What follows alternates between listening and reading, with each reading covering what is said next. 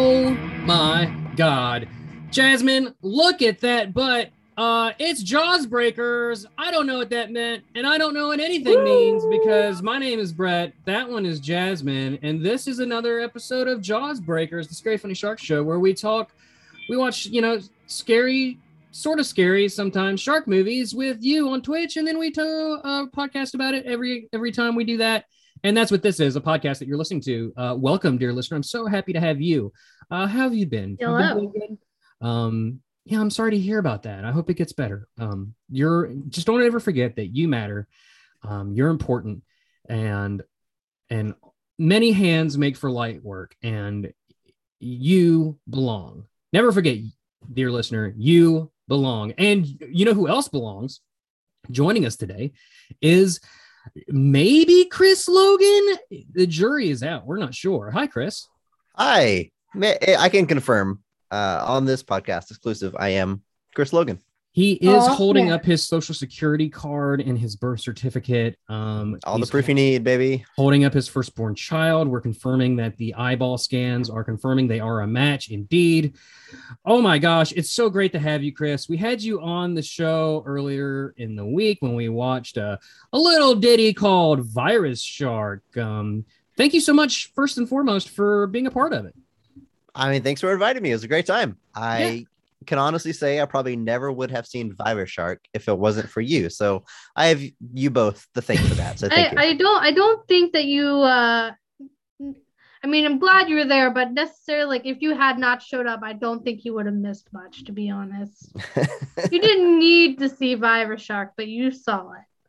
I think my life is better for it. Well, are you? Yeah, I'm realizing right now I didn't log it on my Letterboxd. Does this movie exist on Letterboxd? Oh, it sure does. It does, because I have the rating from Letterboxd. Yeah. Coming at you. You know what? I probably would have never seen this movie had we not existed either. So first off, before we get into it, Chris, you are a podcaster yourself. You host a show as well, and I would like to hear about it. Well, sure. I co-host a podcast called Best of the Rest. It is a podcast about superhero movies. You know, those like really good ones like The Dark Knight and The Avengers that everyone loves. Yes, we don't talk about those movies. We're talking about the rest of them. So each week we take a second look at a superhero movie that was poorly received upon release. Then we only talk about the things we like and what the movie does well. So we've done episodes on Green Lantern, Daredevil, Teenage Mutant Ninja Turtles 3, a lot of movies that most people not yet, but that is coming soon. And to be fair, you actually did basically the entirety of Teenage Mutant Ninja Turtles during your TMNT 3. I could not help talking about those first two. I think for the most, critically they're not too well received, but most people, especially millennials, people my age, do love those movies. So weren't quite right to have their own episode, but I couldn't help diving into them on that episode because I love those movies. Personally, so much. I loved it. I love those movies as well. So I loved actually hearing your guys' thought across the entire series. It's almost kind of like a deep dive, if you will, the most comprehensive talk about Teenage Mutant Ninja Turtles on the internet, if you think about it that way. Hey, I like that title. I'll start using that. Sure. Thank you. Yeah. We love being positive on the show. There's enough people out there being negative jerks on the internet. You've probably but well, hang on. Kudos to you for lifting up your listener at the beginning of the show, telling them that they matter. That was they were having a bad day. I could tell. I could feel it in the saw it in their eyes. And you lifted up. You did their part, and that's very through my binoculars in the van, I could see it in their eyes as they left the grocery store today. I just saw life was starting to beat them down. They were questioning their decisions at home and at work. Oh, is that where I am right now? A van? You just took the bag off my head. I mean, he's currently just tapping. He's currently just hacking into everyone's computer. You wouldn't be able to know you're in a van because I got all these blankets covering up all the windows. Right. Yes, right. that is There's there's a lot of candy in here. Yeah.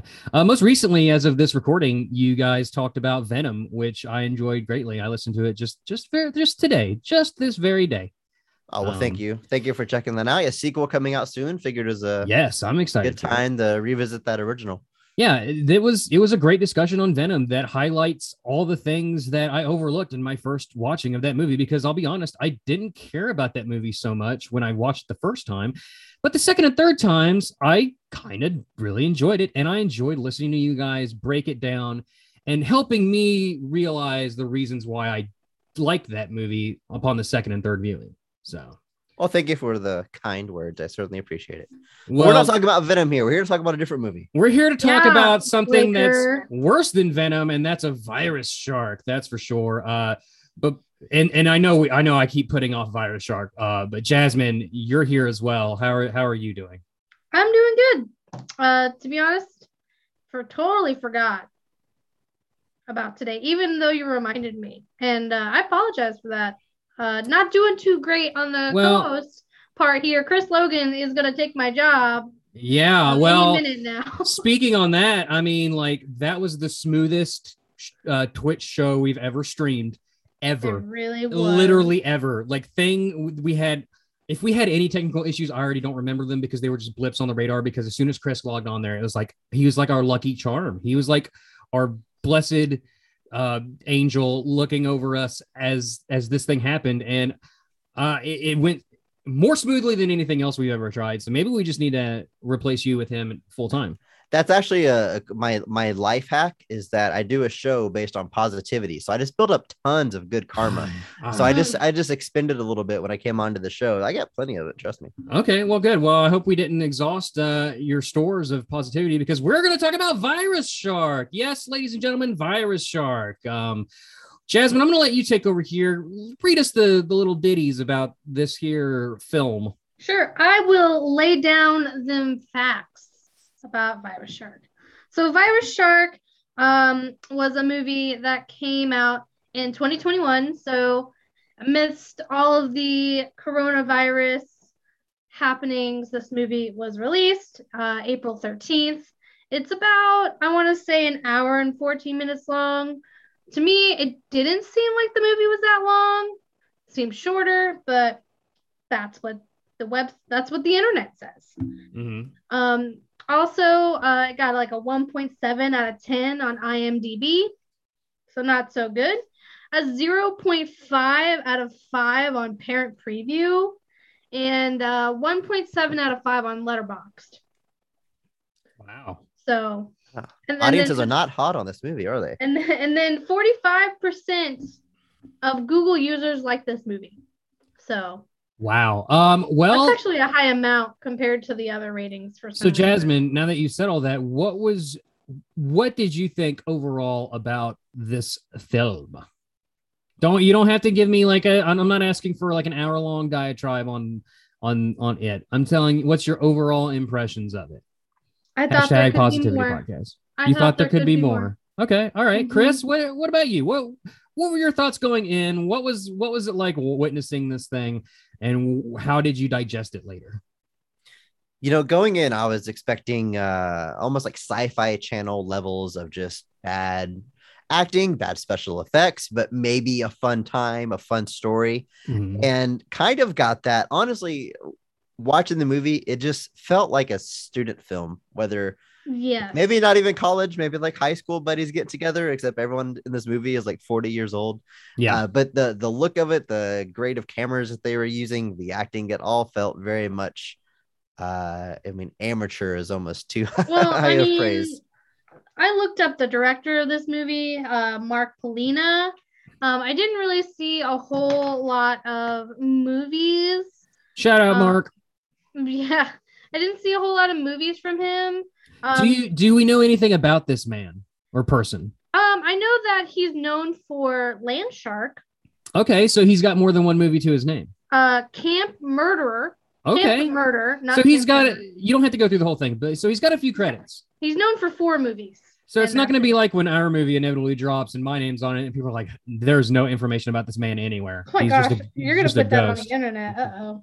You're going to find your MySpace page. Are we going to get an IMDb rating for that? Yeah. So from the moment you said it during the live stream, when you said this looks like it might have been filmed by junior college students as a part of like a project, I couldn't get it out of my head. I mean, from the cinder block staircase hall, they definitely used the school as a setting. I think that was pretty clear. I think so. everything about it screamed that. You mentioned like maybe there'd be like some sci-fi level special effects. I think it didn't even quite reach that. Well, let me just input there. The budget for this movie was $182. Oh, wow. hey, you know what? Props. I give you all the props in the world, cast and crew of Virus Shark. That is not very much money to squeak out. That's impressive. A movie. That is incredibly impressive. That's they mostly used whatever was in the school or facility that they were in. I think the only time that there was like special effects was when they entered the clips of the sharks, or and then there's makeup effects in the final act of this movie. Yeah. And then there was that weird door thing that was supposed to like be taking them to like the escape pod and stuff. Yeah. That was absolutely a dark room entrance in a school, because I took photography in high school and we went through that circular door to get to the dark room. That's absolutely what that special door was. See, they're banking on us not knowing what that is, and me and Jasmine did not at all. I thought they just made like a tube-like thing to like just one like, and like it feels like literally just like what, like they were trying to like make it like seem like they were like going up, shot in. It spins that way so that only one side can be open at a time, so light can never get in. That's smart. Well, that's we'll give them major props for operating under that budget. That's even less than Ouija Shark, famous to this podcast, Ouija Shark. But I would say that this movie lacks a lot of the charm that Ouija Shark had. Specifically, like Ouija Shark has great music. I feel like sound design goes a long way in a movie. Like if the sound is off in a movie, it just kind of throws, oh my God, I'm stealing Best of the Rest content here. You guys were just talking about that today. Sound design in a movie, making the movie. But you're absolutely right.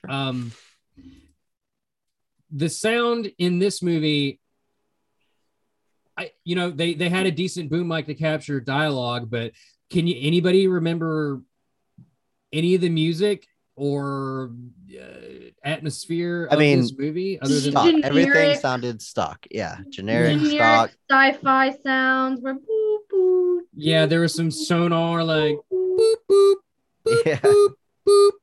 That seemingly random. There's man, I really want to take a page out of Best of the Rest and be positive throughout this whole thing. So I'm gonna throw this on Jasmine. Jasmine, let's just talk about the plot. We haven't talked about the plot yet. Bring up the plot. Let's highlight all the positive things about this movie, budget notwithstanding. Okay, so basically in this movie we have a underwater facility. That where like there are some scientists there that are trying to find a cure for this said virus using sharks and I guess underwater creatures of some sort. And sharks are underwater creatures, in fact. I don't know if they used more than that, but mostly sharks. They only show the one great white. They only show the one great white. Excuse me, I can't talk. That was my real voice. This is me acting right now. But yeah, so we open up on like a scientist, and my God, what was that guy's name? Duke Larson. Who I thought would be like standing tall at the end of the movie. This looked like our hero. Like for those of you who'd like to know, Duke Larson's real name is Ken Van Sant. That sounds like his real name. That's also a cool name. He could have used that. Those are both cool names. He should have been in the credits as himself. Like that would have been too perfect. It's this man with this very like 80s sort of, I don't want to say perm, but very curly, just kind of like. He could have totally been like. He showed up to work that day looking like that. Like he could have been used as like the main character on the poster, and I think people would like want to watch it. So we open up on them. He's sort of kind of wrangling the shark, kind of keeping it at bay, trying to get a sample for our scientist, who ends up being, for the most part, the main character of the entire movie. And through a very low budget splash, he gets a cut on his arm. A bite. They say it's a bite, but it's a cut. Boy. I'm going to be real here. I don't even remember the main scientist's name. Like her character name? Anyone remember what it is? I believe it's Girl with Glasses. Is that not? Yeah, what was her name? I know the other scientist name. Girl with Glasses, otherwise known as Gwyn. I remember Anne because everyone hated Anne. Everyone hates Anne. Anne is another scientist on the research station, and she is also, I guess, the medical doctor there because Duke Larson shows up to try and get patched up. She's not there, and he literally just takes some gauze and wraps around his arm and yells, "Thanks for nothing." Mm-hmm. Meanwhile, we get an occasional brief glimpse of Anne wandering the station as some sort of Anne's zombie with like her flesh exposed on her face. She got infected and she turned very fast. She immediately was covered in, grotesque makeup and losing control of her facilities. And whenever they talked about, a potential cure, they're like, "What about Anne?" And they're like, "No, we don't have time. We gotta go." No, so they were very much like fuck Anne the whole movie. Very dispendable. They were, and to be honest, she deserved more. Also, I don't know why my camera is. Don't worry about it. We don't. People are listening for the most part. But I'm gonna go ahead real quick because we're getting into some characters. I'm just gonna list the actors who they played. All right, but make it quick. I want to snappy. Okay, we got Yoli Canales as JoJo. Don't remember who JoJo was at all. Sarah Duterte. JoJo is one of the Mad Max type Marauder people, not Marauders. Oh yeah, that was Marauders or something else, but we'll get to that. We got Titus Himmelberger as Gregory McLandon, Jamie Morgan as Christy Parks, Dr. Gregory. Jamie Morgan as Christy Parks. We've got Steve Diaspora as Richter. We have Natalie Himmelberger. Like the janitor maintenance man was Richter. Yeah. Married? I mean, like if you're making a movie with this budget, you're dragging in like your loved ones. Okay, I'm sorry. Well, they're married. They have the same last name. They're a married couple. That doesn't mean they're married. They could have been brother and sister for all you know, Jasmine. I mean, we have the same last name. When our names are in the credits, I hope people don't assume we're married. Although that could be true. I'll have to put in parentheses brother, parentheses sister. I don't know. Okay. Noise J. Lawton as Mace, and then obviously Ken Vincent as Duke Larson. Those are the actors and their characters. Exactly. That makes me wonder if like the mutants we see towards the end, spoiler alert, are actually the other actors like dressed up. I wonder. Yeah, and in case like any listeners just got whiplash where you mentioned that there's mutants at the end of this movie. Oh yeah, that's the whiplash we felt whenever it happened. Yes, because they finally escaped the underground facility. She finds her way to land, and there's like a Cyclops and another green monster chasing after her in the woods. Indeed. But we're just in a totally different movie. Chris, you're the guest here, and I do want to incorporate more than just the positivity from your show, but I want to crown a Mark Strong winner if you're okay with it. Oh, yeah. So, of course, saying you want to crown a Mark Strong Award winner, that's just self-explanatory. But just in case, just in case someone doesn't know. In case someone doesn't know, Mark Strong Award winners they highlight the performance in the movie that we feel like brings out the best of the movie. Their performance raises the quality of the movie overall, and without them it would be noticeably felt like it's just not the same movie. Obviously Mark Strong was from Green Lantern, correct, and lifted that whole movie up. Yeah, his turn as Sinestro is the best part of that movie. The movie goes from a 5 out of 10 to a 12 out of 10 because of his performance. There you go. So Jasmine, while you think about who your Mark Strong Award winner is, and Chris, just in case you haven't given it any thought, I'm willing to put myself on a limit here and give my Mark Strong Award winner, and that is going to be to whoever it was that played Dr. Anne. I feel like Dr. Anne is the unsung heroic actress of this movie. She really put herself into being a flesh-starved, diseased shark zombie person. But there was one scene that I thought really could have been leaned into more throughout the movie. And that's when she wanders into just a bathroom and looks into the mirror, and her faculties return to herself as she looks upon what she's become. And you can see that she's kind of starting to regain her humanity somewhat. And I saw this spark there before she inevitably, I think she just collapsed for no reason. Yeah, and then she goes back to hunting people down. Exactly. She finds Dr. Gregory in the stairwell and bites him, who Dr. Gregory throughout this beginning portion of the movie, he's stolen the cure that they've worked so the hard. Villain. One of the villains. Right. He's stolen the cure that he's worked so hard to do. They've all worked so hard to supply for the world in order to sell it to the highest bidder up top on land. And he's very much the Ned from Jurassic Park in this endeavor. Spoiler alert, he does not make it. The sharks get him in the elevator that sends you up top side. We also get a character that's very much like this shadowy, sort of like Man in Black, although it's a woman, not that it matters, but this woman in black sort of character who's implied to be very dangerous and treacherous and controls a lot of stuff up top, who also, like, just the main character, the main scientist lady, girl with glasses, wig, she knows by name. And she's like, you can't trust her, yada, yada, yada.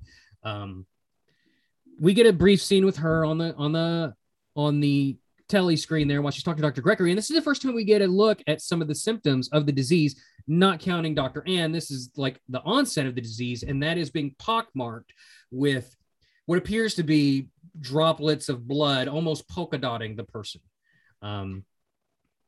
Yeah, it's like they sweat blood, maybe. Yeah, but it somehow stays, almost like someone was applying it with like a paintbrush or something, or a makeup brush. And then the longer it took for them to set up the scene and start rolling, it just starts to, like, the humidity or the sweat or the temperature in the room kind of makes it start to, like, drizzle down. It wasn't the best FX makeup. And so this character, whose name I can't remember, implies that you need to hurry with the cure because things up top have gotten very, very, very bad. We're not given an exact timetable of how long this research has been happening. We're not even really given the strong set of rules for what the disease exactly does, other than the examples of Dr. Ann and this now blood sweating lady. Inevitably, the only person that makes it back up top is our heroine, Gwig. She does make it up top, and I just need to point out real quick that they were in an ocean with great white sharks, and she washes up on shore of what is obviously a lake with lily pads and surrounded by a dense tons of wood. Like, this is forest. When they showed the video footage of the underwater facility, it looked straight up like one of those ones that are like tons of meters down below, like ocean floor. Like ocean floor type situation. And then all of a sudden it's like there's the budget was what, $182. They're not flying out to the beach, to the coast to get that shot. You work with what you got. It just was very surprising to me, because most likely she would have just been at the top of the ocean. She probably wouldn't have watched. I can't help but draw parallels with our own movie, because we live landlocked in the great state of West Virginia, where there are no oceans to film at. So although I'm not going to pretend that we're at the ocean either. I just want to point that out there. But you work with what you got. They certainly did. Gwig wanders around the woods for a little while after washing ashore. Wash ashore completely dry, by the way, laying on the shore banks. Indeed. Totally dry clothes. Her glasses were right next to her. Like, her glasses were literally arm length away. Cure in hand. And what she encounters next can only be described as militia rapists that are infected with a deadly disease. It's supposed to be like this, it's implying this apocalyptic world where everyone's infected and nobody can trust each other, and society has collapsed to a point where pockets of humanity are basically Mad Maxian road warriors, essentially cannibals, minus the cars.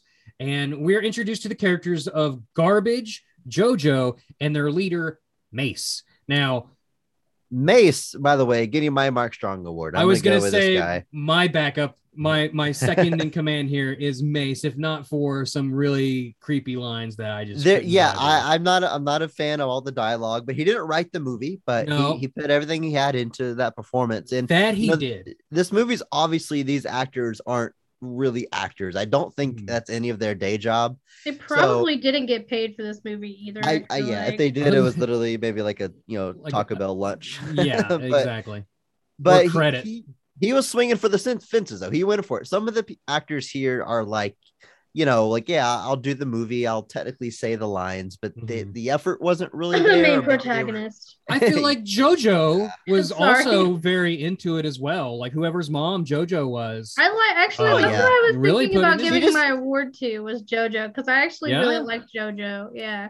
Of all the characters, when they're supposed to be afraid, the only one that I kind of bought any actual fear from was JoJo when she's attempting to push a canoe into the water. Yeah, she did not want to go into the water. I don't know why. I don't know why. Also, I digged her love. That's what I was wondering while she was walking through the woods and dealing with these crazy people. Is I'm like, how are we getting back to the sharks in this movie? Because they're trying to explain to her through this dialogue that the world's broken down. There's cannibals, like you said, and there's these things called marauders. Now, Garbage is sent to go fetch water, and he encounters two such marauders, which, Chris, you brought it up earlier.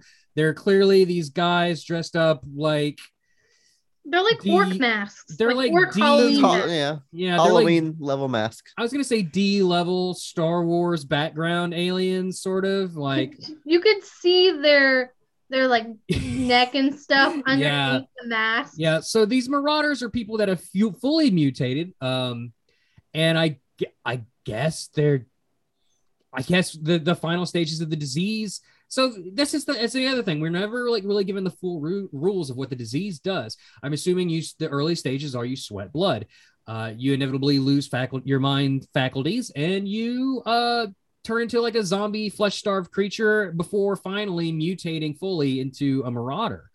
The timetable seemed pretty inconsistent too, because we see Anne get infected and very quickly she's at like that zombie level, whereas very much so. We never saw her. Duke got scratched and he never really changed, and our trio on land all seems to be infected because they have like the blood sweat, but who knows how long they've been infected. They haven't turned. Exactly. They still can talk. They can still carry on full conversations, especially Mace, who has these lines like, you look real pretty.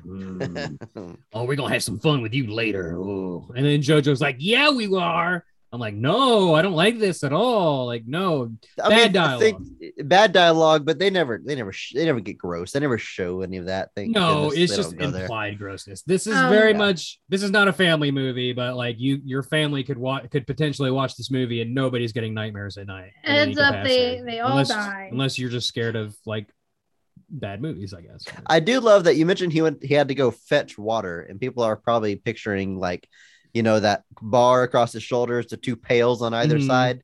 He literally has just a thermos that he dips into the lake. So it's like, which is supposed to be an ocean, mind you, but we're not gonna look. That's enough for the three of them, I guess. That's fetching water. Yeah. Let's go fill up my thermos. The gun sounds in this movie too were and the gun not effects very gun-like. No, not at all. And which is funny. You would think that they would have better ability acting with these prop guns, given that they all look like they're from some sort of rodeo porno. But that could just be the way they were dressed, especially Dr. Gregory with his like, what do you call that, handlebar goatee thing he had going on? Like he looked straight up out of a Western. He could have been in a rodeo porno. Or a rodeo porno, exactly. Yeehaw, and doggies. Jasmine did point out on the stream, I thought it was a nice catch, that whenever they point their guns to shoot at people, like the gun goes off screen, so you don't have to actually see the muzzle flash or anything. Actually, I'm kind of a fan of that, honestly. It's smart, I guess. I think you work with what you have, but then shortly thereafter, we do see them try to put the effects on a gun in the middle of the shot, and it just kind of, that was the one shot they were willing to put the budget into. Oof. I mean, if you're gonna do that, just do it all the way. Maybe even make them make the sounds with their mouths. Bang, bang. That'd be... Well, I mean, I don't know. It's just like, I know this movie wasn't supposed to be like anything great, but like, how dare you? I don't know if they were trying to be great, if they were trying to be silly. I really didn't understand where they were going with this movie. Like, there are some movies where, like House Shark, intentional, just is supposed to be silly. Pause the podcast since you brought it up. Mr. Logan, if you have not seen this little movie called House Shark, I highly recommend it. It's my personal favorite of all the movies we have ever watched. It is very low budget, but it leans into the comedy as hard as you could possibly lean. don't watch it with your kid. Noted. Oh, yeah, That sounds like a good time. But yeah, because this one, it wasn't really going for jokes. It's not, some movies are really cheesy and low budget and they kind of call attention to it, and that's why they're fun. It doesn't really do that. It's like it's trying to be a legit serious, but not serious movie. Because the actors and like the main actress. I'm sorry, I'm gonna get this out there. I don't like her acting. She literally was just reading lines. There was like no emotion. Like in serious scenes, you could see her smirking, and I'm just like, what is happening? She was not believable. I will give this movie some credit where credit is due. A very common trope in the shark movie genre is like everybody's just hot as hell, like just the hottest people you can imagine. And they didn't do that. These are normal. That's not me being mean. I'm just saying these are normal human beings. Like these are average, everyday citizens. The maintenance guy. I appreciate that, because if I went to my work and sharks were attacking, not everybody is like a hunk or a hottie. Like they're not. Like if there was a movie about that, I mean, I'm not bad looking, but not everybody can be as good looking as me. All right, I'm going to shut up now. If there's ever like a meet and greet with the cast, I hope you go up there and you meet them and like, look, I just want to compliment your movie. No. Y'all aren't hot, and that's a good thing. No, I'm not saying that there was nothing attractive about any of these people. I'm just saying that you guys know what I'm trying to say, right? There was no Channing Tatum wasn't cast 10 times this morning. Bargain. These are the type of Blake actors Lively that wasn't cast 12 times. With. There was no shoehorned booby shots. You know what I mean? There was no There was no shoehorned typical jock flexing his pecs. I think what you're trying to say. Know what I mean? I think what you're trying to say is these are actors, people that you could sympathize with, and that like you could see that yourself like in their shoes. Thank you. I'm not pretty either, even though I just said that I was. Well, so anyway, back to the movie here. So they decide through the dialogue, we learn that I guess fractions of the government / military still exist somewhere on the planet, but the only way to get to them is the fastest way is through the water. Because we kind of skipped it. The apocalyptic gang, they end up all dying. Okay. I mean, we'll get there. And then the military guy shows up. You're literally bypassing everything. You literally interrupted me to just finish what I was saying. So go ahead and just say it all you just completely ignored the fact that everybody got murdered. I was getting there. I literally just said through dialogue, we learn about this government military state that still exists on the world. And Mace's grand idea is to take the vaccine across the water in order to somehow sell this to them for profit for literally anything they want, ignoring for the fact that they could take the cure themselves and be healed. Nobody thinks of doing this. Why? And she can make more. She could theoretically make more with the. She says that multiple times. Keep me alive. I'm the only person who can make more. Exactly. And you have a big bottle of it. Like, how much of it do I need to cure myself? Because that's how much I'm going to take. And then I'm going to let you hold on to the rest until we get you someplace so you could save humanity. But no, Mace and his cronies are a little too short-sighted. They're a little too greedy. And they all inevitably die before they can even get to... I mean, what's the point of getting cured when all your family and friends are dead? Lots. I don't want to die of a terrible mutant disease. What's the point of selling it and getting money if you're not cured and you're going to die? Exactly. Thank you, Chris. True that. So at the beach here, we see JoJo gets eaten. She gets eaten by a shark, if I'm not mistaken. Jumps out of the water and grabs her. Garbage gets. I think that's the only time we see like a puppet shark. Like there's a tangible, because it's been in the water. They were all like 3D. That's right. I remember. But this, they have like they made a shark. Some of that $182 went towards a foam shark, whatever that was made out of. Yeah. Yeah, and then we see, we also see Garbage gets taken down by the Marauders, the mutant people. And I forget exactly. I think Mace gets killed by the military guy who has this like World War II bucket helmet on for some reason. To be honest, I can't remember. I think I just glazed over. I think. Yeah. So the military man is like, he just believes her story from the get-go and is like, we have to get you to safety or something. And then we literally cut to a scene of them on a submarine She's clearly on a fence. It cuts to her on at a fence. There's no the fences on submarine the is top of surface, submarines. so it's not like Yes. underwater. So Yes, it's thank just you, sticking thank out of you. the water. Mhm. And there's a shot of her leaning on what's supposed to be the top of the submarine, but it's just a chain link fence. Yes. And in the background, you can see stadium lights and a goalpost from a football field. Again, clearly at a school. Jasmine, were you able to figure out anything about this movie, like where it was filmed, like in city, state? I didn't see anything, but I can double check real quick. Yeah, go ahead. Why you do that? So we zoom in on our hero Gwig, girl with glasses, and she on the top of her hand is bleeding droplets of blood.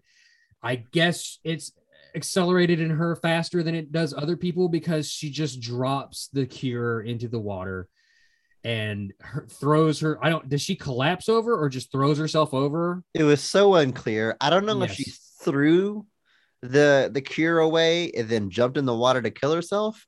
I don't know if she accidentally dropped it and then out of desperation jumped in after it. I don't know if she collapsed, because the acting of this movie, as we've said, is not the best. So it's kind of unclear how we were supposed to feel about that scene. But at any rate, she goes into the water along with really bad work by the military there. Like, the first thing you should do is secure the cure someplace within the submarine, ideally. And then by the way, we should say the cure is just a beaker full of Mountain Dew, some kind of green liquid. And then secondly, you need to secure the person who knows how to make it and make sure she's safe. So why she was unescorted at the top of this submarine getting fresh air and dooming humanity, I don't understand. But that's the way it happens. That's the way the movie ends. And we are treated to a scene of a shark coming in and eating the cure. So I assume that one shark is cured. The end. That was the end of the movie. Jasmine, did you figure anything out? No, I just see that it's in the United States. Excellent. Well, that was Virus Shark. Clearly, I don't remember what was the virus called. It was definitely a play on COVID-19. It was like S-Arch. Did they ever say it in the movie? I was reading. I don't remember them ever saying. I read the description of the movie on Amazon, and it was like, Shivid-19, but which I thought was kind of funny. But they never say it in the movie, so I think they thought of that afterwards. There is. So often when we watch movies like this, I want more information. I want to know how they made it. I want to know the process. I want to know what the behind the scenes were like. And obviously, because of the low budget nature of this movie and the very almost guerrilla filming of some of them, they're just untold stories that we may never find out. And I feel like the ending, again, I just felt like there could have been so much. There should have been more. Like it was so random. Oh, the military came and we're gonna go get the cure and just save everybody, and then she just tosses it into the ocean. It's like, where did that even come? Like, what? Like, the disease was Shivid-1, which was spread by a shark bite. So, knowing that, I'm assuming sharks are the originator of the virus that have been spread across the entire planet. And immediately killed the podcast just trying to think about that for a second. There's not enough information in the movie. Like, whenever she goes to the surface and we see that, first of all, she's walking through the woods and there's a severed arm on the ground. Are you okay? They had a literal That was great. Are you okay? Yeah. And then she sounds almost like her feelings are hurt when he doesn't answer, and she's like, oh, okay. And then she just walks away. I couldn't tell if she could tell that he was dead and not talking to her, or if her feelings were actually hurt that he was. Well, it's unclear to me. Was the world like this whenever she went under, or did they go under before the world went to hell? Precisely. We don't know. Real quick, you know those fun things where the director always puts themselves in sort of like a bit cameo in the movie? I bet that guy on the ground was probably the director. How much you want to bet? That's a safe bet. Yeah. Wow. So that was Virus Shark.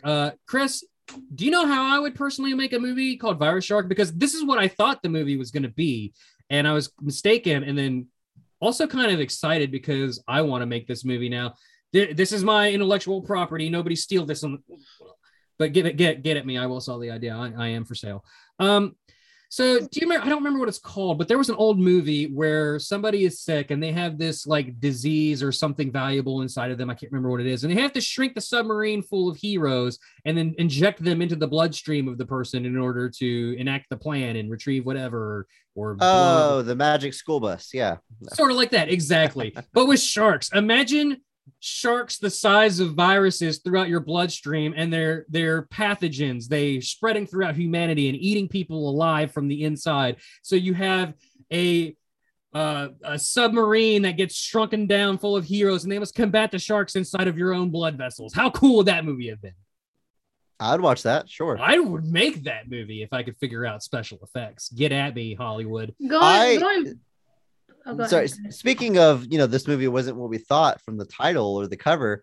I thought it was just going to be like a shark attack movie, and the sharks have a virus that just makes them more aggressive. It makes them stronger. It makes them bigger. Some excuse so that they start attacking humans, and that's it. Like, I thought it would attack people on boats, attack people swimming by the shore, and we just have a typical shark attack movie. So the fact that it was like a virus that infected and transferred humans into mutants, I mean, I did not see that coming. It's not what I signed up for.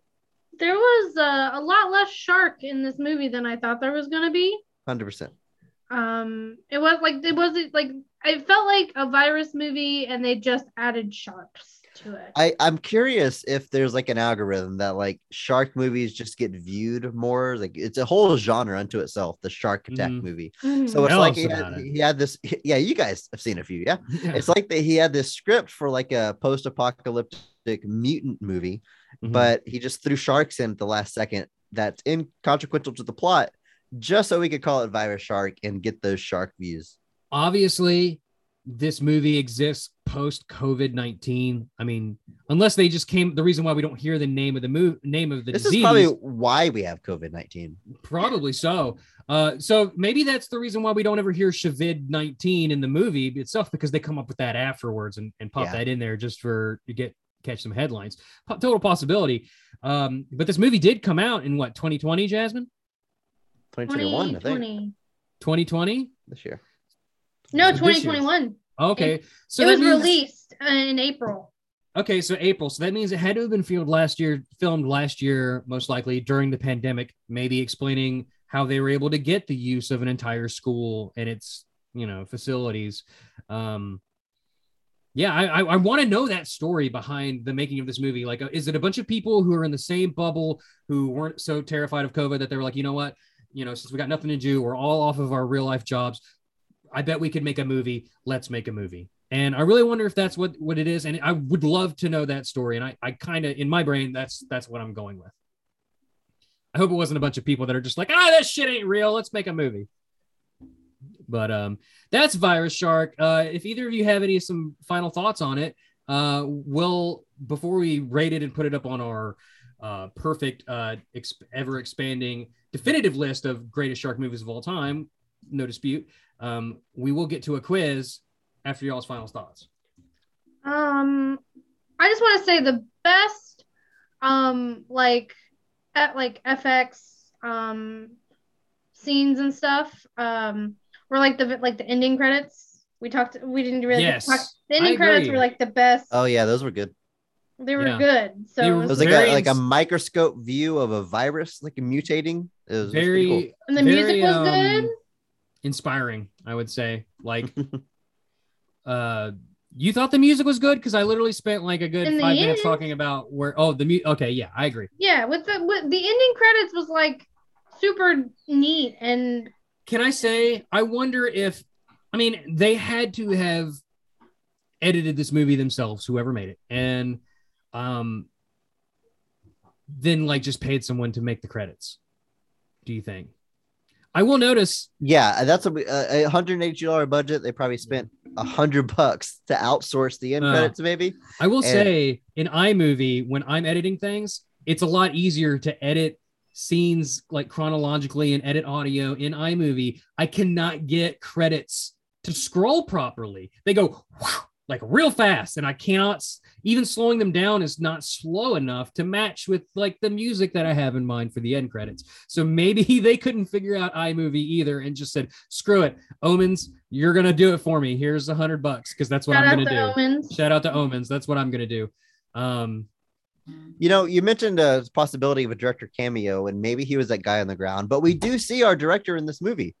Do we? He's in the reflection of a computer monitor. Oh, is that him? You can well, it's whoever's operating the camera in a movie this size. I assume it's just one guy. He probably doesn't have a separate camera operator, but plain as day in the reflection, you see the guy behind the camera. He's got a yellow plaid shirt, filming the movie. Yeah, on those very nice matte computers that they have down there. But as far as overall thoughts on the movie, it's not great, which if you've seen it, you know. If you're listening to our conversation, you can probably figure that out too. But it's honestly hard to be too critical of it just because it's so obvious that it is just a fun project that someone is doing. It's either them with their friends or family or aspiring filmmakers getting together, scraping together literally every penny, using the resources they have. And I love that stuff. I've done that stuff. I mean, that's fun. So it's hard to really be too critical of it. The end product's not great, but kind of like you've been saying, the story behind it is probably more interesting. I'm going to just cut and copy and paste everything you just said when we do the episode on our own movie sometime next year. I will come back and I will do a bonus episode of Best of the Rest on your shark movie. What? There you go. How about that? News break, baby. Oh my gosh. I'm honored and pressure's on now. Pressure's on. Gotta deliver the movie. Don't be too hard on me when I'm trash talking. That's not all of these other actors and about how bad their acting is, and they come on me and be hold on. Now that there's some like expectation put behind our own movie, Jasmine, because I have been talking about it over social media here and there. Just a quick update for listeners who don't necessarily follow us on social media. What are you doing? Please follow us on social media. Every little bit helps.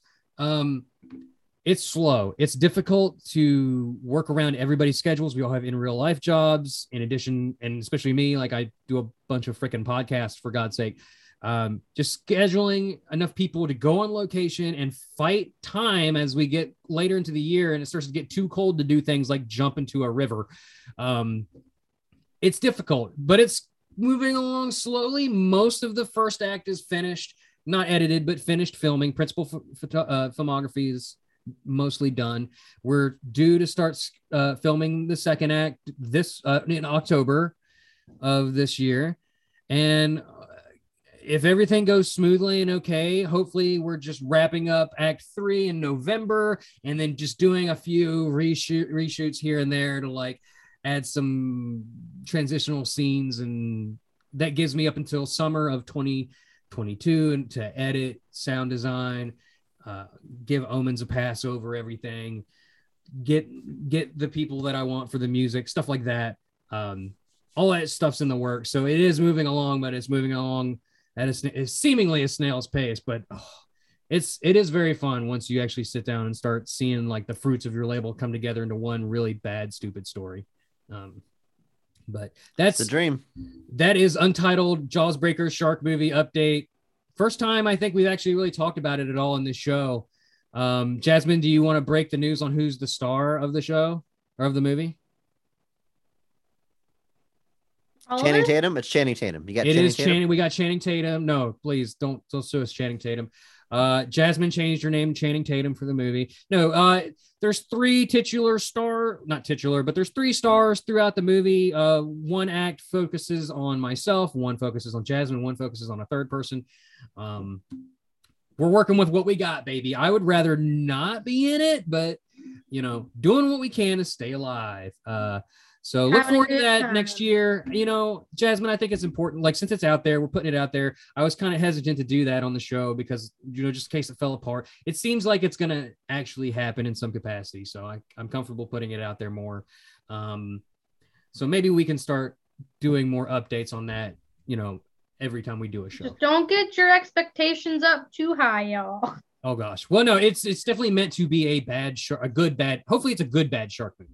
That's my goal with it. But that sweet spot.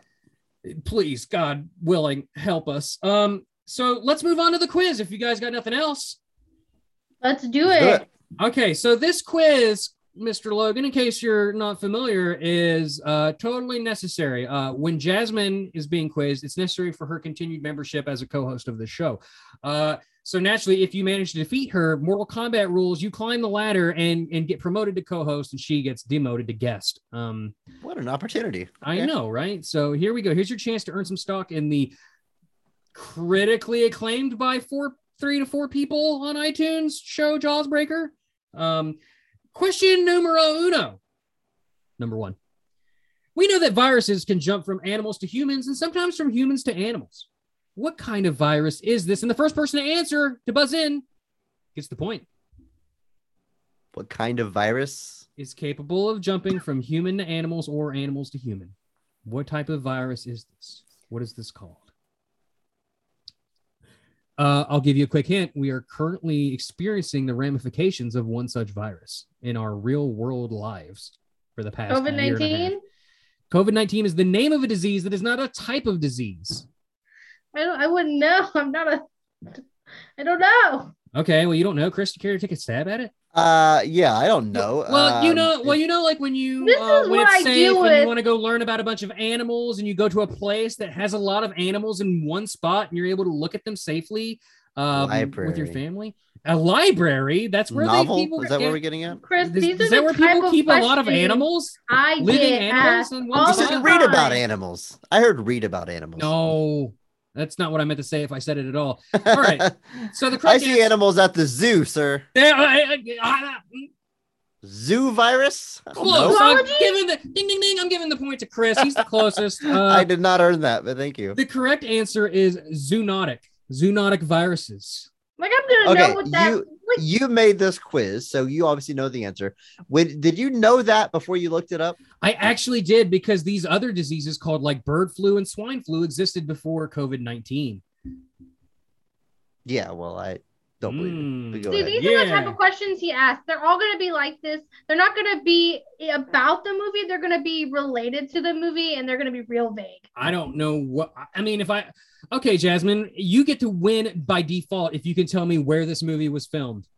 I looked it up. It didn't tell me. Well, I'm sorry. I guess we're just going to keep America. With what I got. Yeah. Chris Logan. Ding, ding, ding, ding, ding, ding, ding. 2 points to Chris Logan. 2-0. Very few illnesses. Question number 2. Very few illnesses can cause someone to bleed from their pores, but it does exist. Can you tell me what it is?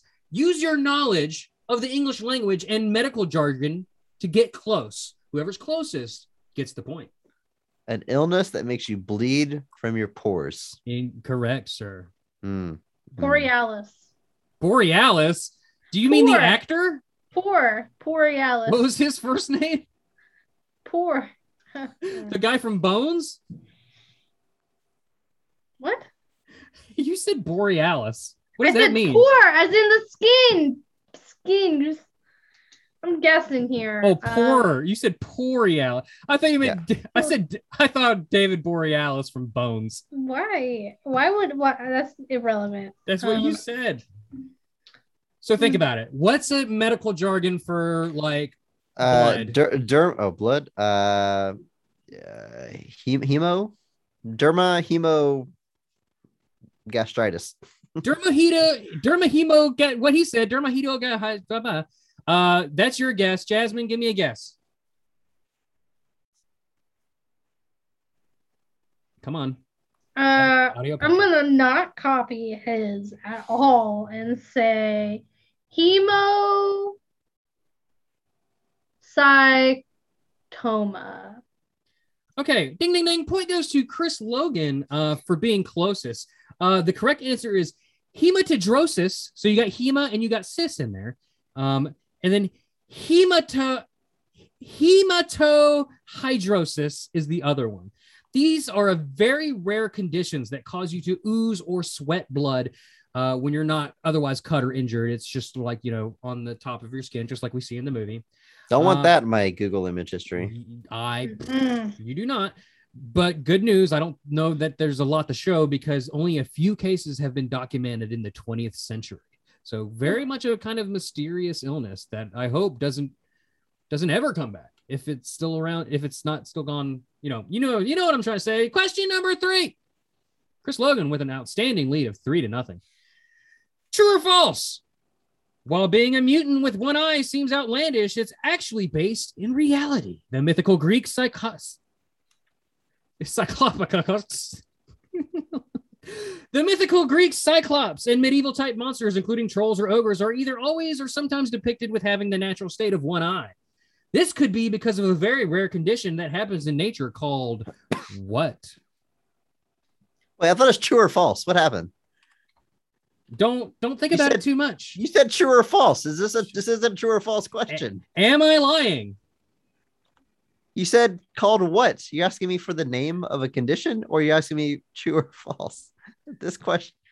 Repeat the question. Just say the question. Okay. Just the question. True or false? Hang on one second. I'm not struggling. Okay, true or false? While being a mutant with one eye seems outlandish, it's actually based in reality. Here's the part where I try to confuse you. The mythical Greek Cyclops and medieval type monsters, including some trolls and ogres, are either always or sometimes depicted as having the natural state of one eye. This could be because of a very rare condition that happens in nature called cyclopia syndrome. True or false? I'm going to say false because you said true, so... Well, I'm saying there is a condition. There have been animals born with one eye. That is true. Whether or not it's called what Cyclopia? You said. But has it happened to humans? I'm gonna stick with true. I'm just gonna stick with true. I'm gonna say false. Ding, ding, ding! Chris Logan with 4 in a row. I never win these. So this isn't anything new on the show. So, user alert: Cyclopia syndrome is something you do not want to Google unless you just have an obsession with the morbid, because you will see pictures of sharks, small animals, because most of them tend to die at birth. These animals with one eye fixed directly in the center of the forehead. It's not even like they had 2 eye sockets and only one has a fully formed eye. This is like one eye directly in the middle. But has it happened to humans? It has happened to humans, and that will show up in your Google image search if you look for it. And it is disturbing. Please do. I beg you. I am warning you now. Do not search for it if you do not want to see it. So we wouldn't have to. I did it. I've seen it before. That's why I came up with the question. And I wish I never, it haunts your dreams. I feel so terrible for these poor, babies that are born like this. None of which very rarely have ever lived for very long. For what reason, I'm not sure. But all righty here. Now we've come to the last question. And this one, Jasmine, believe it or not, there's a total of 5 points in this one question. You could come back and win. You could tie or win. I mean, you don't know. We'll see. It's unlikely, but go ahead. Okay. In the movie, researchers are using great white sharks in some capacity to find a cure for the world-crippling virus. There is some truth to this. Can you give me a real-world example of how sharks can positively impact medicine? Do not say the movie Deep Blue Sea. A point for each correct answer, and traditional with quotation marks, Chinese medicine does not count. An example of sharks being used in research to advance medicine. That's what we're looking for. What about regeneration? Okay, Jasmine saying regeneration. Chris, can you give me one? Cancer research. Point to both of you. Excellent work. So, Jasmine, wound healing. Scientists working on the sequencing of the shark genome are trying to understand and possibly adapt to sharks' rapid recovery in wounds to see if it can somehow benefit us. Chris, you said cancer research. That's just an easy layup, sir. Studying of the shark's cancer immune genes is being used for the purpose of combating cancer, which remains one of the oldest and most deadly killers in all of human history. Well, animal history, actually. They found dinosaurs with cancer. You can tell by their fossils. Anyway, besides the point. Research has shown that some of this awesome shark genes have some overlap with humans, so maybe potentially a cure or a way to combat cancer, which would be, sharks are amazing. Let's just say that. So a point to both of you. 5-1. Jasmine, you're on the board. You still have a chance. Maybe not mathematically, but still in our hearts. Can you give me another one? There's still a couple more floating around here.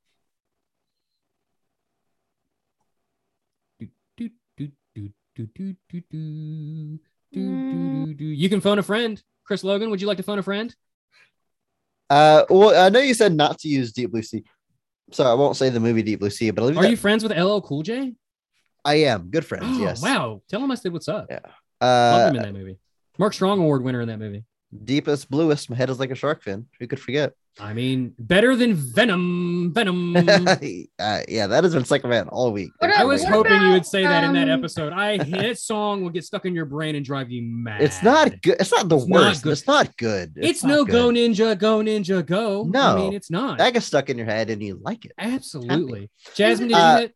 Is there anything about like, I don't know how to name it as one thing, but is there anything that has to do with like the durability of like the shark skins? Like, is there anything for like skin grafts or something like that, or anything?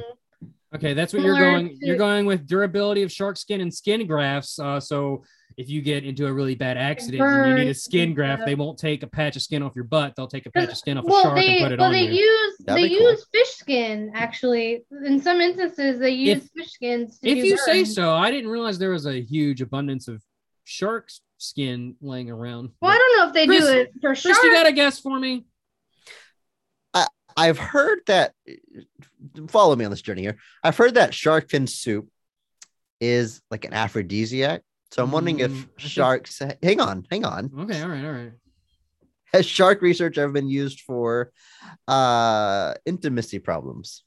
Well, Chris, I'll go ahead and tell you that you are correct that has been used for that. However, that is not that is more along the lines of that is medical medicine. That is a medical problem.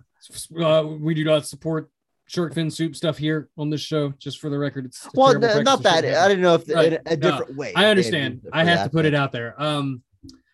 No, when I said don't use the movie Deep Blue Sea, I meant literally don't use the movie Deep Blue Sea. But there's but I think movie Deep Blue Alzheimer's. Sea. Ding, ding, ding. I'm going to give a point to Chris here. Jasmine, you were close, but so I'll give you a half point. So, Chris, Alzheimer's and Parkinson's disease, most notably the plot of the aforementioned Deep Blue Sea, it's actually based in real-world science. Researchers are attempting to attach therapeutic proteins onto shark-derived antibodies in order to cross the blood-brain barrier of the brain to treat both Alzheimer's and Parkinson's. Another amazing thing about sharks. Jasmine, you mentioned skin grafts. You were on the right track with the durability of the skin. However, shark skin is being used in scientific research for the purposes of preventing hospital infections. We all know what MRSA is, methicillin-resistant streptococcus aureus. You gotta give me a point here. Come on. And it's give her the whole point. Give me the whole point. I would have gotten anywhere close to that. So I think it's prevalence following a nationwide spread, circa 2006-7, somewhere around there. Scientists have studied the properties of shark skin as a means to combat a bacteria's ability to stick on surfaces. So basically, they're using this micro pattern for surfaces within hospitals. So it's not actually shark skin. It's like a surface modeled after shark skin. And it's proved to be 97% effective in preventing the transmission of bacteria and viruses. Fine, I'll give you a point if it makes you happy. Because, I mean, there is right now for burns and stuff, I do know that they use like fish skins and stuff. Instead of like more. If there's like no skin way to do a skin graft, they'll attach fish scales to help with the regrowth on burns and stuff. If you say so, I have one more big one written down. If anybody comes even remotely within close to the ballpark, you get all the points. Okay, so we've got cancer, we've got Alzheimer's, coronavirus. Jasmine's locked in at coronavirus. Chris, that's a good guess. Something that has to do with viruses. That's a good guess. That is bacteria a good guess. And stuff. Yeah. How about this? What if I come up with more words to continue to stall as I think of another condition? Blindness cures blindness. Oh my God! 10. I was so excited I dropped my microphone. 10,000 points to Chris Logan. Oh my God, with a whopping total of 10,006 to 2. Chris Logan takes it and is our new co-host for Jawsbreakers. Congratulations. Your contract is in the mail. Yes. Thank you. So all right, bye. Age-related eye degeneration, liver disease, and even fibrosis are a few of the things that scientists have found that shark antibodies are good at combating. Who would have thought? Did you Google that? No, you're looking at me on the camera. Wow, that's amazing.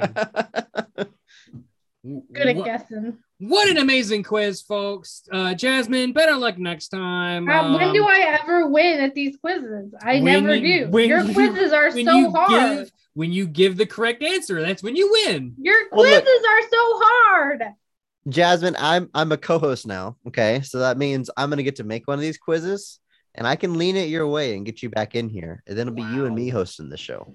Well, how about that? So, what's your favorite movie? What can I make this quiz about? What is? Give me something good here. This is not gonna work. It happened, and I do not know what happened, but I lost audio for like. She wouldn't be able to tell you what her favorite movie is anyway. Jasmine, what's your favorite movie of all time? Can you hear me? Yes, we can hear you. Yeah. I lost audio for like I heard Jasmine, I'll create the quiz and then nothing else.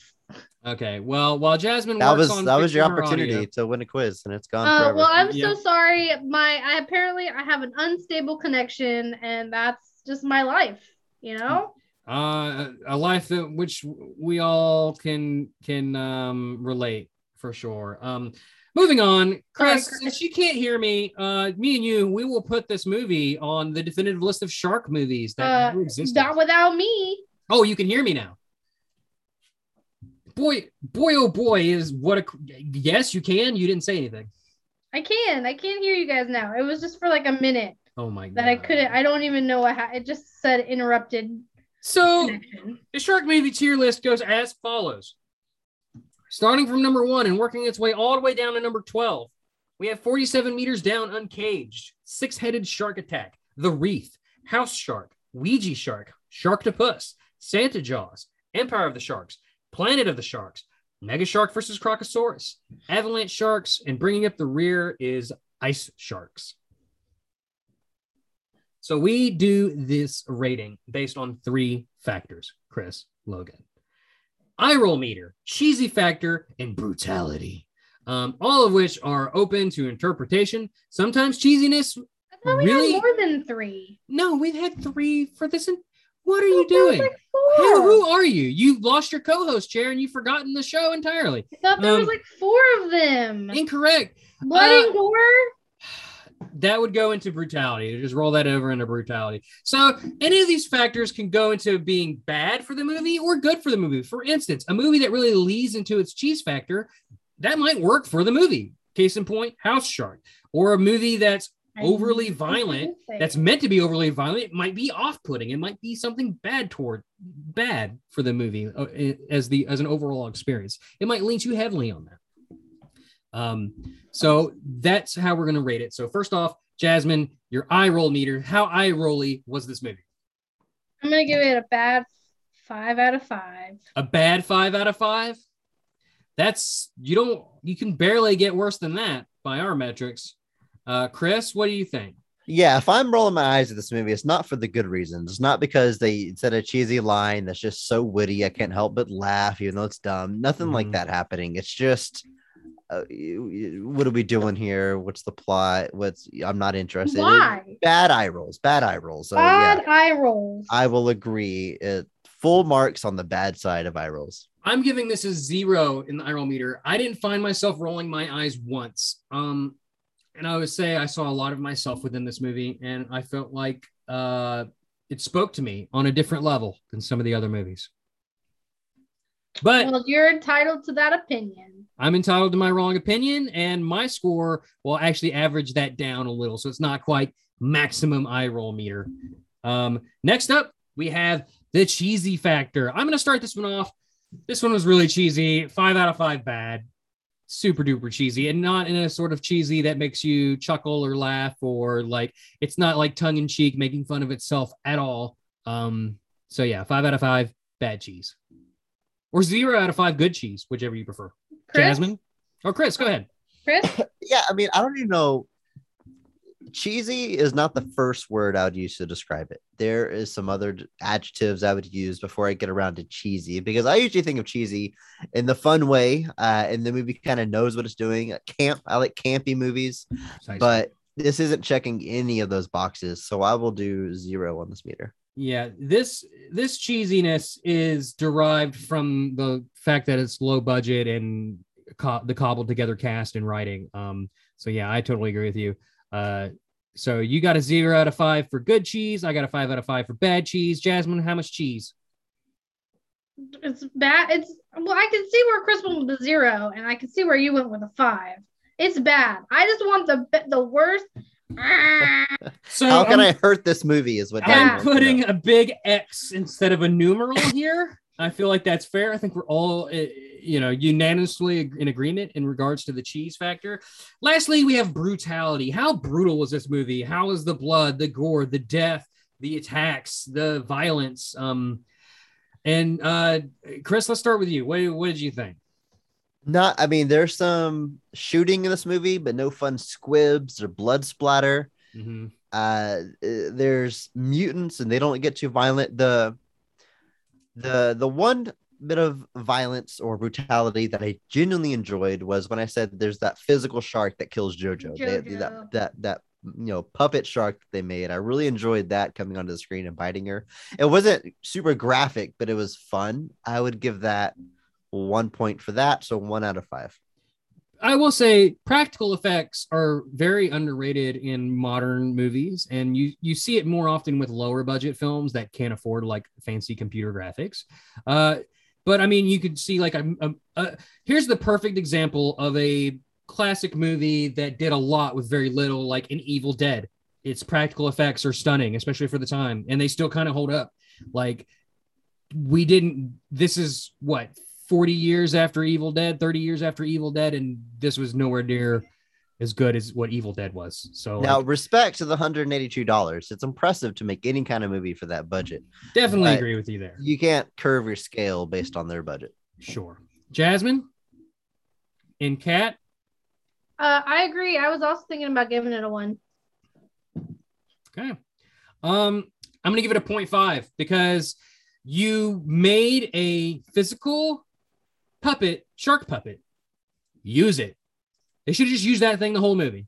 Yeah. Why did we only get to see it once when it killed Jojo? So you get a little bit of credit for having it. You lose a lot for using it just once.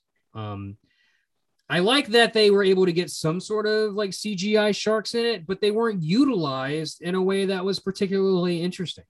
So, there was a couple times when the actual virus shark was like tearing up their communications. If you say so. If you want to include that, I don't think that is very violent necessarily. It's not violent, but it was a neat scene. That's just effects. So I think overall here, I think that 0.75 is what that averages out to.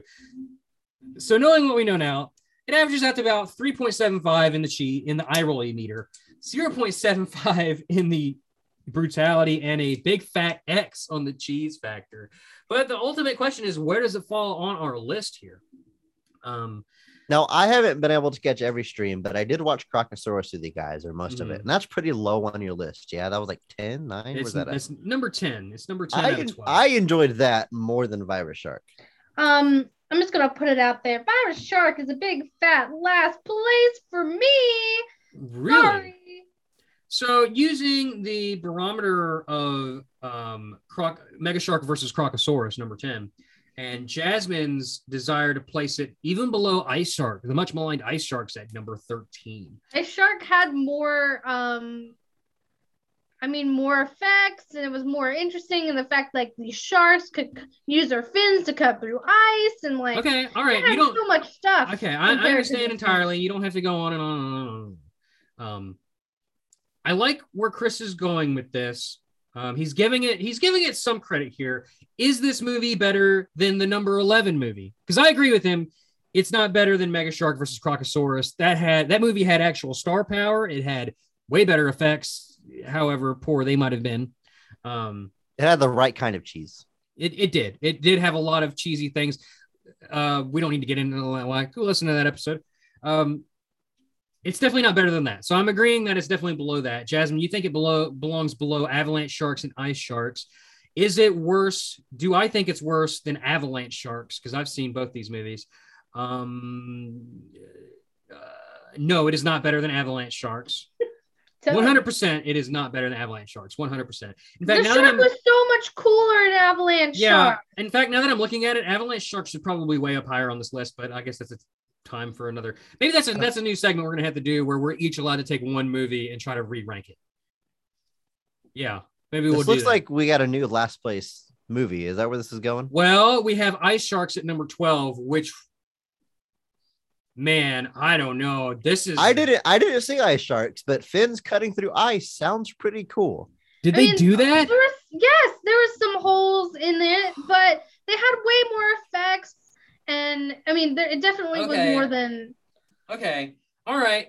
And I mean, Ice Sharks had the benefit of being an actual sci-fi movie, like the channel sci-fi. There was more gore in Ice Sharks. I mean, the guy's arm gets taken off and there shows it. And real quick, I want to point out that for being a sci-fi movie that Ice Sharks is, the acting between it and Virus Shark not the same.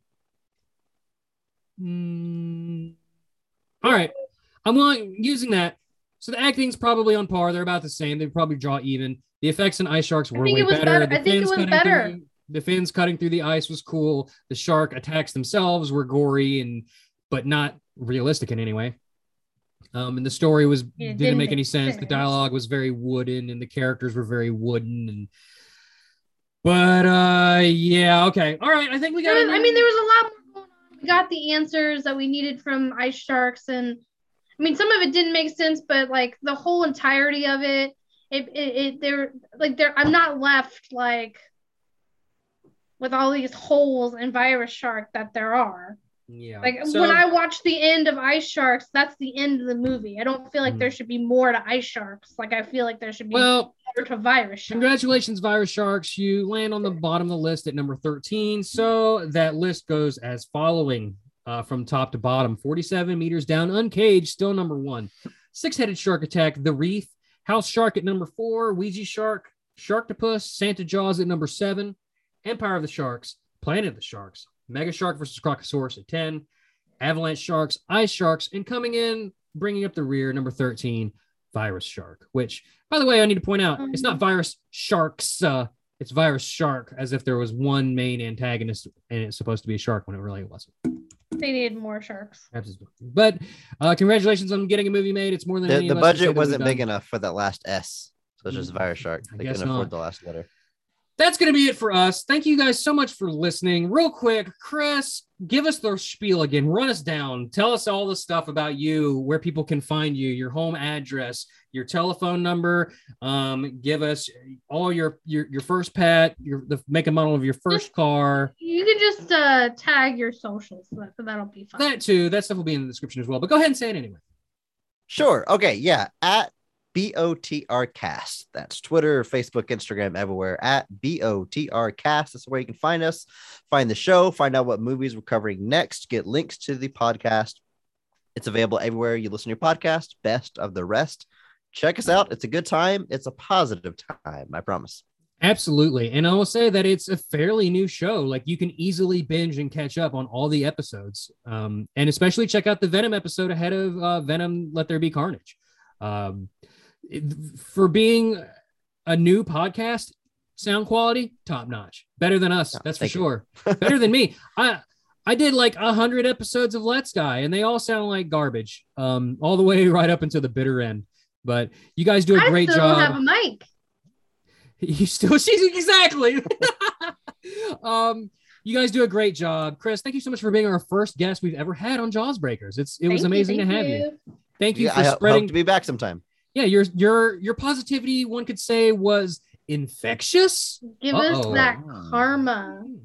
Jasmine, do you have anything you want to say before we sign off? You know, the only thing I have left to say. Well, don't say that. You can find Jasmine on twitch.tv/MeteorDoll, because I know what he was going to do. You can follow us on Jaws_show on Twitter, or on our network's Instagram page, which is InstaPodDog on Instagram.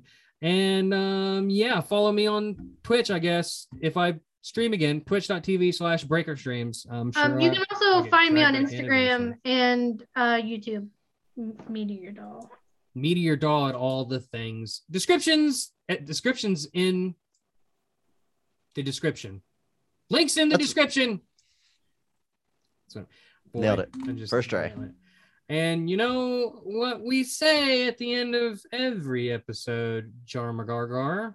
Yep, we're gonna count down, and we're gonna. All right. We're gonna. Go ahead. Chris, You count it down. Are you ready for it? What are we saying? You ready for it? Smile, you son of a bitch. Yeah. Okay. I'm ready. So ready. Ready. 3, 2, 1. Smile, you son of a bitch. Thank you. Have a great night. Great day, wherever you are. Bye.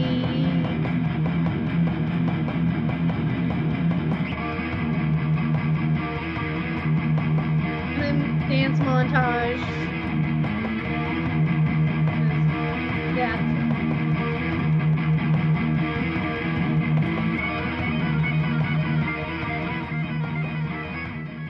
And cue the fade out. All right. Now, how long do you think it'll take people, Jasmine, to realize that we actually got like a computer program to deep fake Chris Logan's voice into the podcast? It's a pretty great idea, right? Can't afford a mic for Jasmine, but you can afford deep fake technology. Yeah. I know, right? Oh my God. It's become self-aware. It's learning. All right.